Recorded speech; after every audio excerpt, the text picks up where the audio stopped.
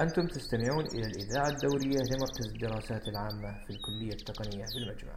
للتواصل نرجو متابعة حساب المركز الرسمي على تويتر @GSC1433 أو المراسلة عن طريق البريد الإلكتروني gsc1433@gmail.com.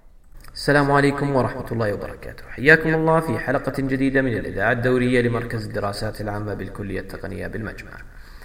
تحدثنا في الحلقة الماضية عن اكتساب اللغة الأم، ولكن ما هو أصل اللغة؟ حيث أن اكتساب اللغة يعني بأن هناك لغة ما موجودة قبل ولادتنا، فمن أين أتت تلك اللغة ولماذا؟ هناك نظريات كثيرة متعلقة بأصل اللغة، ومعظمها نظريات خاطئة، ولكن سنذكرها على أي حال. الأولى أن نظرية الأصوات الطبيعية.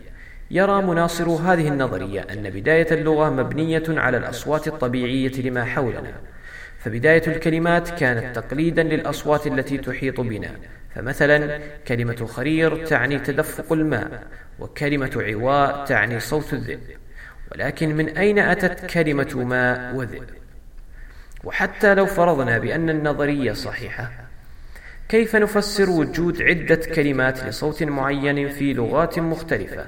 فخرير في اللغة الإنجليزية يعني gurgle، فكيف تغير نطق الكلمة إذا اعتبرنا أن المصدر الأساسي للغات كلها هو لغة واحدة؟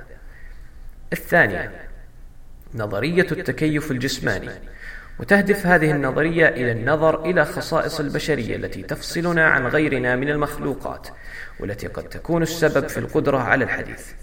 وهناك نظرية تبين أن آباءنا تحولوا جسمانيا إلى الوضع الطبيعي، حيث لم يكونوا بهذه الخلقة من قبل. كما يدعم هذه النظرية وجود تشابه كبير ما بين جمجمة الغوريلا وجمجمة الإنسان البدائي قبل 60,000 سنة مضت.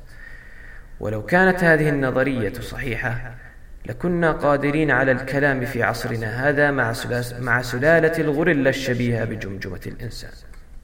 الثالثة النظرية الوراثية، وتؤيد هذه النظرية وبشكل علمي النظرية السابقة، والتي تبين أن الإنسان شبيه للغوريلا، وتتلخص في أن عقل المولود عند ولادته ليس إلا ربع حجمه الفعلي، وأن حنجرته في أعلى الحلق، الأمر الذي يجعل المولود يشرب ويتنفس في نفس الوقت، كما هو الحال مع الشمبانزي. وبعد فترة من الزمن تنحدر الحنجرة للأسفل، ويتطور العقل البشري، ويبدأ الطفل بالمشي على قدمين. لن نطيل في تفصيل هذه النظرية، ولكن سؤال للتفكر: من الذي جعل عقل الإنسان وحنجرته تتطور بعكس قرود الشمبانزي؟ النظرية الرابعة النظرية الربانية أو المصدر الرباني. هناك عدة مصادر ربانية بحسب الشعوب والثقافات. ففي الثقافة الهندية يرى أتباعها أن أصل اللغة أتى من ساراسفاتي زوجة براهما خالق الكون، تعالى الله عما يقولون علوا كبيرا. أما في الثقافة النصرانية فيؤمنون بأن الله خلق آدم، وكل شيء يسميه آدم فهو اسمه، وهذا خطأ كبير وتحريف للواقع. فعندما خلق الله سبحانه آدم عليه السلام علمه الأسماء كلها، ثم أخبر بذلك المولى عز وجل في سورة البقرة، حيث قال: وعلم آدم الأسماء كلها ثم عرضهم على الملائكة فقال أنبئوني بأسماء هؤلاء إن كنتم صادقين. قالوا سبحانك لا علم لنا إلا ما علمتنا إنك أنت العليم الحكيم.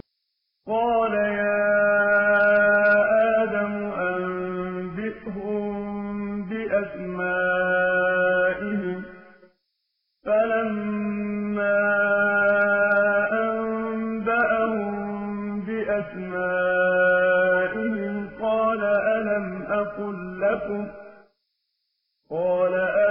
أقل لكم إني أعلم غيب السماوات والأرض وأعلم ما تبدون وما كنتم تكتمون. في نظري والله تعالى أعلم أن اللغة كانت موجودة من قبل آدم، حيث خلق الله الجن قبل الإنس كما أخبرت به الآية التي تسبقها، وكذلك خلق الملائكة.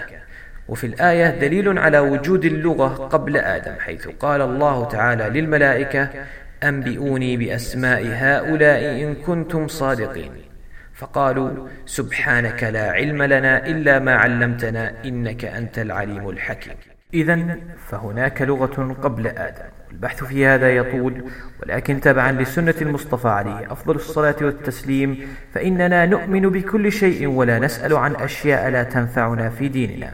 وكما أخبر الرسول صلى الله عليه وسلم في حديث أبي هريرة: لا يزال الناس يتساءلون حتى يقال هذا خلق الله الخلق، فمن خلق الله؟ فمن وجد من ذلك شيئا فليقل آمنت بالله. هذا والله تعالى أعلم، وإن كان من صواب فمن الله، وإن كان من خطأ فمن نفسي والشيطان. ونستقبل آراءكم واستفساراتكم عن طريق البريد الإلكتروني أو عن طريق حسابنا على تويتر، شاكرين لكم حسن الاستماع.